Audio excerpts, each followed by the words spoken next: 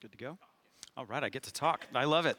I was asking earlier where to stand because I saw that Red, had to know where to stand. So I was checking, and then I didn't realize they meant start talking. Well, it's good to be here, and we are continuing to pray. Thank you, Jason, for that heartfelt prayer. And our hearts are with our brothers and sisters that God would heal. I want to I wanted to talk to you this morning and share from Psalm 34. And if you have your Bibles with you, go ahead and pull them out because I'm going to share from Psalm 34 today. I'm in the New King James Version, so you can follow along there, or whatever translation you enjoy. They match up pretty well. So. Last week when Jason shared, I really appreciated the way that he articulated sort of these three sort of main generalized fears that people are dealing with. And what I appreciated about how Jason presented that was he was giving us an opportunity to show empathy to others. Because, in the same way that if we pray for peace but we don't pray for justice, then peace becomes hollow.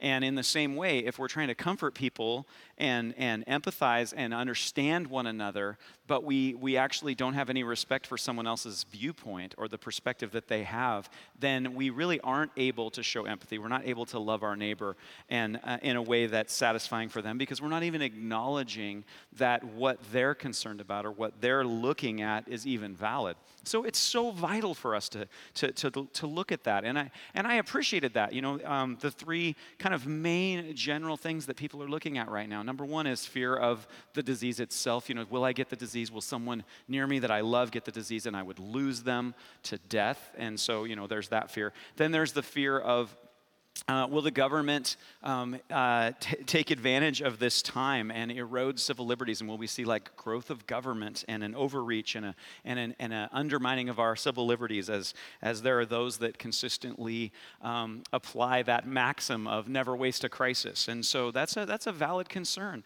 And then lastly, what is this going to do for the economy? What's this going to do for our provision and our ability to move forward? And many of us may, as he said, maybe thinking of two of them, but maybe not a third, or just one of them and not the other two. But it's valid for us to take a look at these and to empathize one with another, and then, of course, landing in that place. And I want to reiterate that point today. Landing in that place, as Jason shared last week, of that Jesus said, peace be with you, because I am with you. I've won a complete victory, and that is where we stand. So how do we do that? How do we walk through looking at very real fears, very real threats, very real things that happen in real life, and yet still come through with peace? How do we hear those words, fear not, and then actually not fear? And I believe that David gives us a fantastic treatise on this subject in Psalm 34. So I'm just going to start, and I want to share a few points with you as we go through it.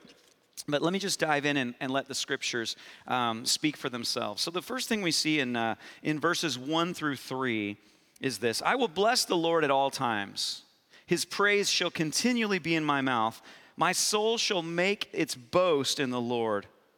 The humble shall hear of it and be glad. Oh, magnify the Lord with me, and let us exalt his name together.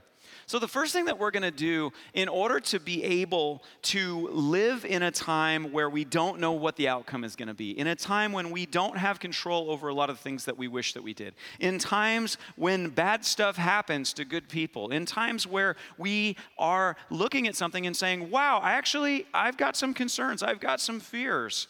And the first thing that we can look at is we can look at what David tells us is, first of all, start by praising the Lord. That we can actually magnify the Lord. We can begin to praise the Lord. We can begin to talk about what he's done.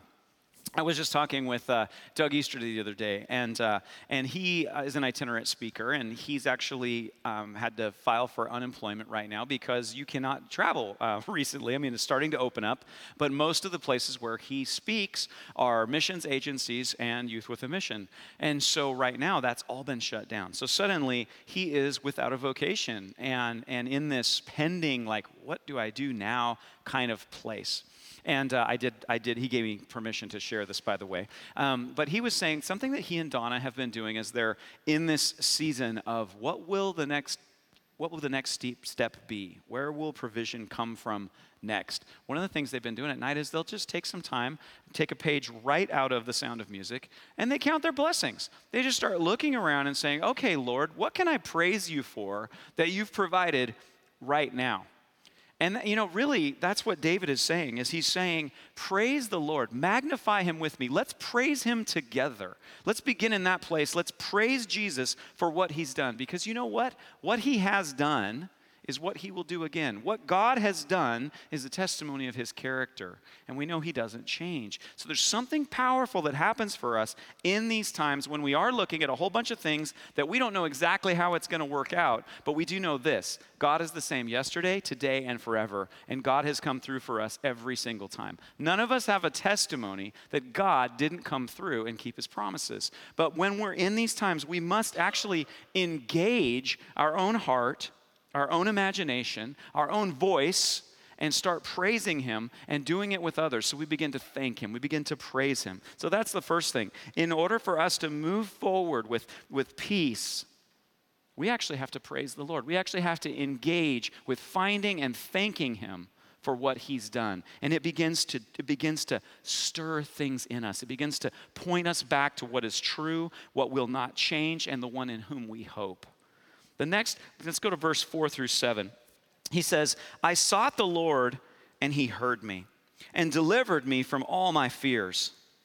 They looked to him and were radiant, and their faces were not ashamed. This poor man cried out, and the Lord heard him and saved him out of all his troubles. The angel of the Lord encamps all around those who fear him. The angel of the Lord encamps all around those who fear him and delivers them. I love this. I love this. He's saying, I sought the Lord and he heard me. You, Lord, have delivered me from all my fears. So first of all, for us as believers, we have to remember it's okay to admit that sometimes we're afraid. We can look at this and go, I'm afraid, Lord, I don't know what this is. And in those times, as we're praising God, we're reminded right here by David that he's saying, I'm praising the Lord. I called out to the Lord in my time of affliction. I called out to the one when I was afraid, and he delivered me from all of my fears.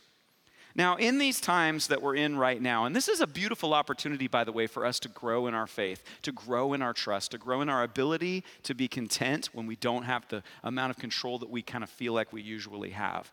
A lot of things are pending. And this is this opportunity for us to actually go to those places where we're afraid and say, Lord, how do I grow in trust with you?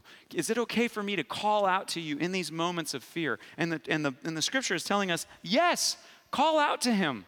Call out to him because he will deliver you from everything that you fear. Now, I've noticed the thing about fear, and this is interesting, and I'm sure that you've experienced the same thing, but a lot of times what happens is fear moves very, very quickly. And I like this where he's saying, you delivered me from all of my fears.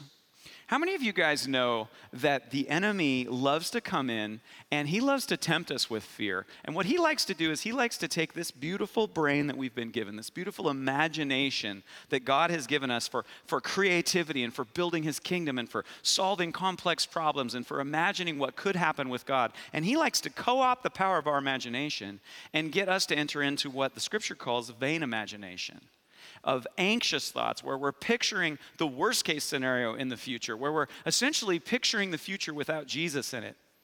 And he gets a lot of miles out of that from us, where suddenly now our imagination is like, well, what if this happens? And then what if that happens? And then what if this happens? And then what will I do? And when we sense that battle going on, and it is a battle, by the way, when we sense that happening, we have to recognize that and say, Lord, I need to call out to you right now. And I need to say, Lord, wait a minute, hold on. First of all, this is a very real fear.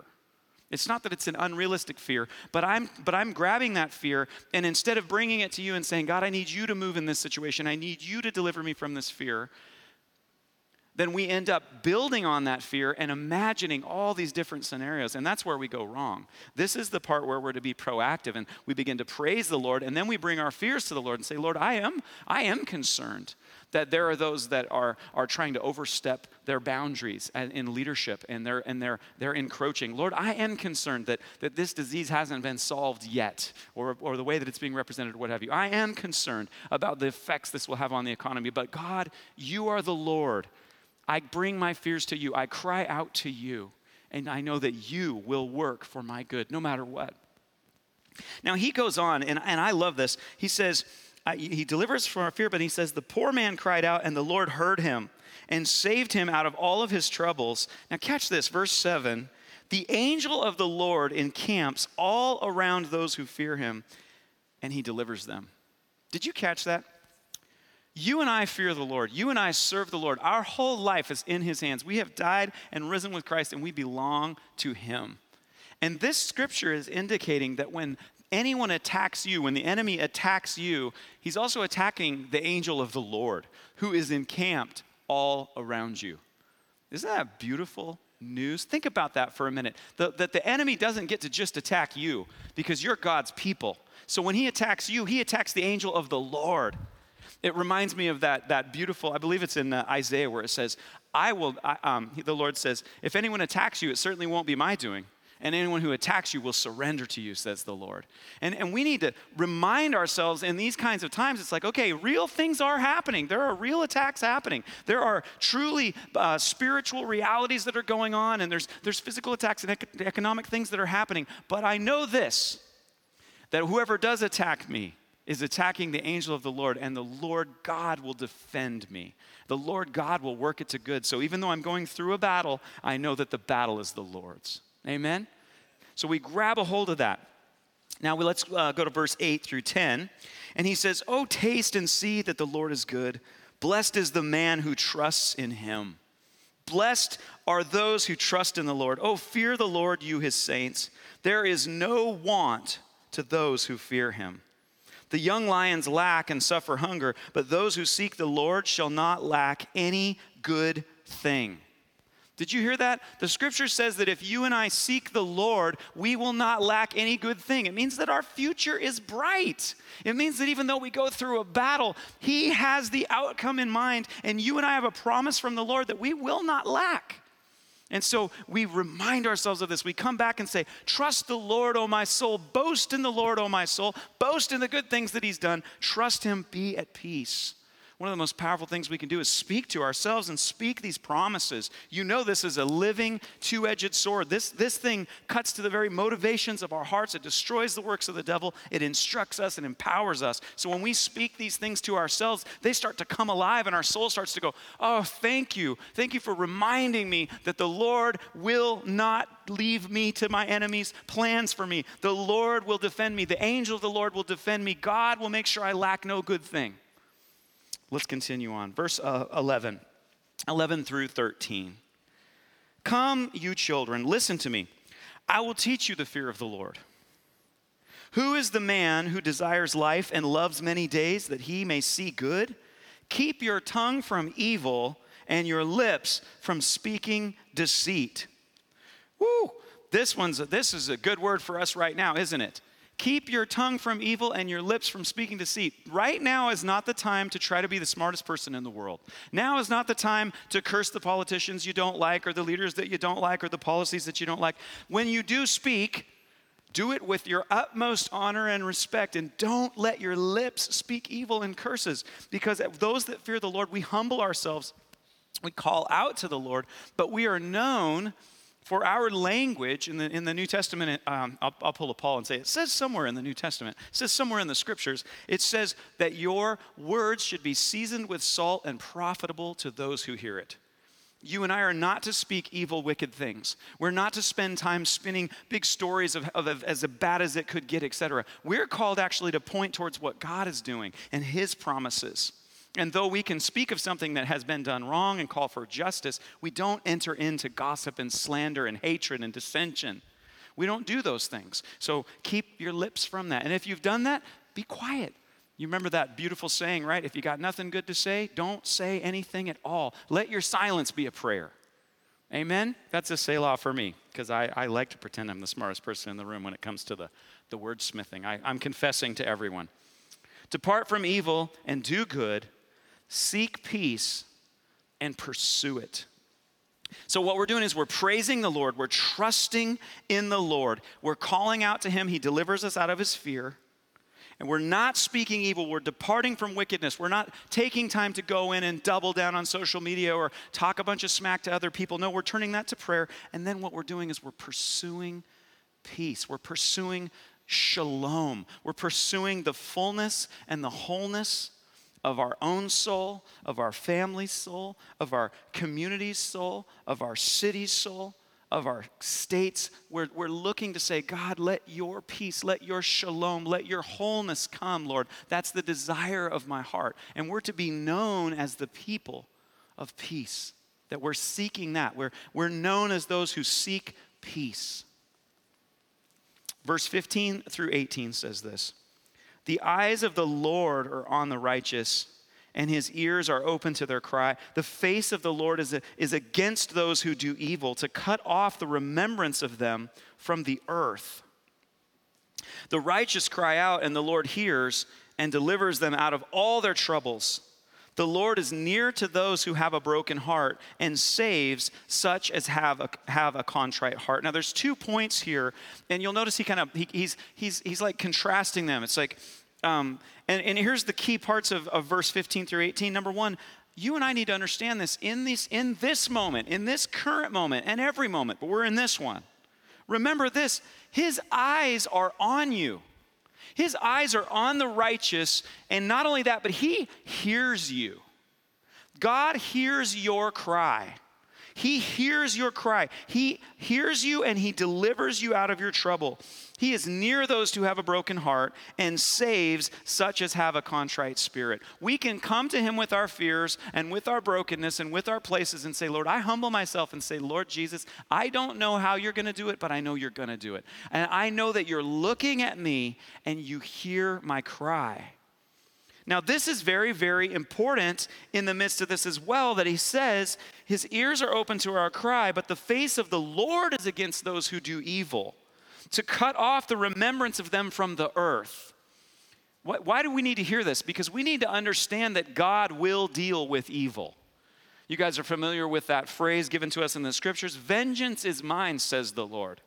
See, God is giving us both justice and mercy. And those that reject God, those that continually work against him, he will deal with them. You will look for them and they will be gone. It reminds me of one of my favorite Psalms, Psalm 37, where he says, I looked for that wicked man who was spreading out like a green tree, and he was continuing to explode throughout, I'm paraphrasing, throughout the city. And I looked for him, and where was he? He's gone. That guy's gone. Where did he go? The Lord dealt with him. You and I need to understand that we don't need to be afraid of like, well, what will happen if evil people continue to gain power? What will happen if these things increase? Well, as we pray and humble ourselves, God himself deals with those things. And this is important for us, because if that's not answered for us, then our own intellectual integrity will keep us from actually engaging with peace, because we go, but there's still a problem of evil. Of evil as well. Evil, I don't know who that is. Evil, there's still a problem of evil. And we're able to say, no, God himself will deal with those who are wicked and evil and refuse to repent and turn. But I don't have to judge them. I don't have to worry about that, because I'm calling out to the Lord, and God will deal with that. And he's the same God who pursues justice and mercy. And whatever he's going to do with those evil people, that's between him and them. But as for me and you, my trust is in the Lord, and he'll hear my cry. Can you receive that? Verses 19 through 22, we're wrapping up with this. It says this: many are the afflictions of the righteous. Just Selah that for a moment, okay? You and I are righteous. Because of what Jesus did, we've been made the righteousness of God in Christ Jesus, okay? But it does say we will have afflictions. So as you're going through some battles, you're going through some hard times, you just need to know this. Don't worry about it. You are on the right track. God is treating you like a child. He is teaching you how to overcome in the midst of adversity. And you will have afflictions. Things will happen. So the fact that you're going through afflictions doesn't mean something's wrong. It means you're on the right track. It means that you're alive in this world and you are part of the kingdom of heaven. You're part of the kingdom of heaven, and many of those afflictions will you go through, but the Lord delivers him out of them all. Oh, he's going to deliver us out of every affliction that we go through. It goes on. He guards all of his bones. Not one of them is broken. Evil shall slay the wicked, and those who hate the righteous shall be condemned. There's God again saying, I will deal with the wicked. I will deal with the wicked. You keep your eyes on me. I will bring you through your afflictions. I will deal with the wicked. You keep your eyes on me. You don't speak evil. You keep praising me. You keep calling out to me. You keep pursuing peace. You let me deal with evil.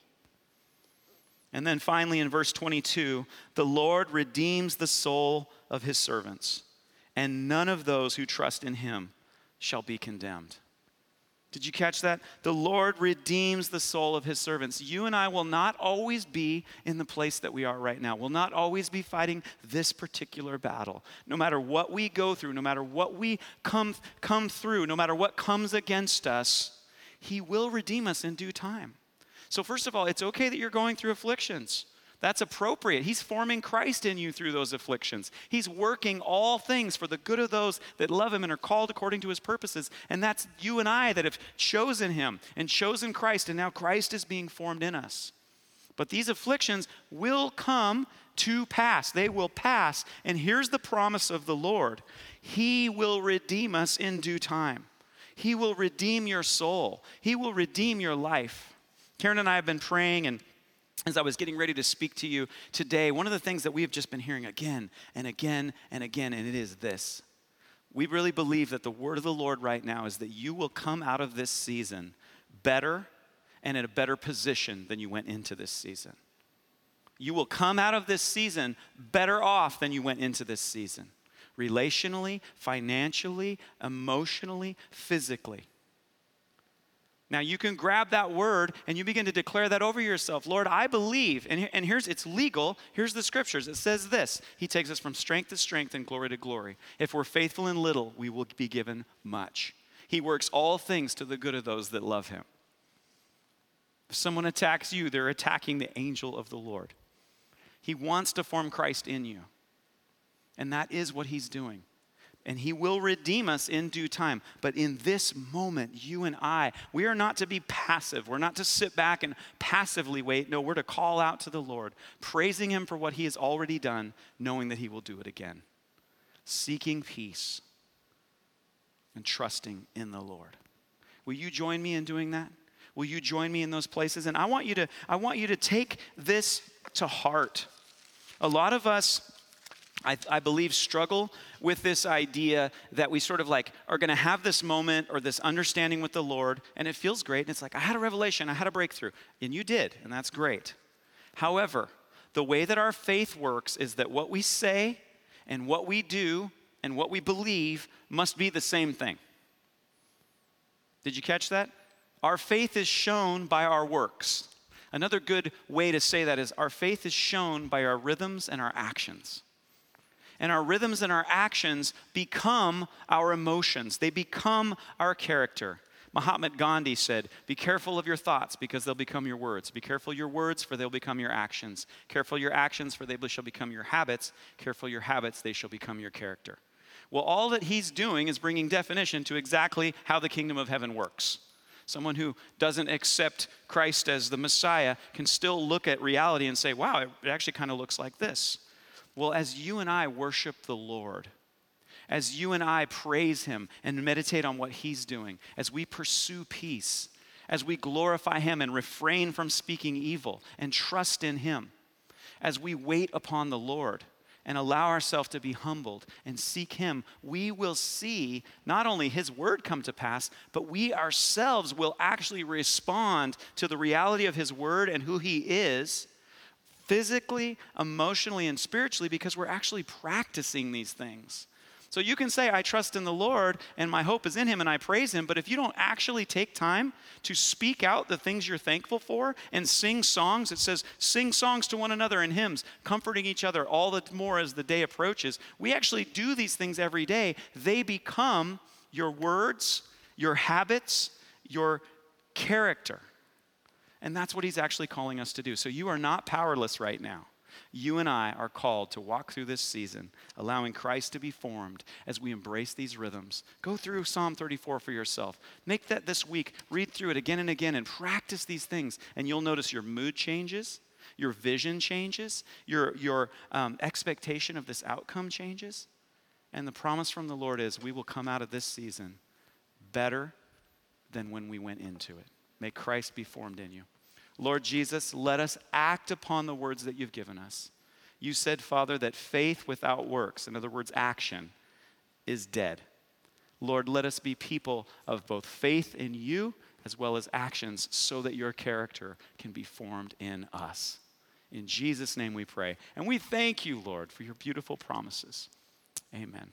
I love you guys. I cannot wait to be with you, God willing. Next weekend, Sunday, we can be together, 100 of us, hopefully. So just keep praying. Our prayers are being answered. We'll see you next week.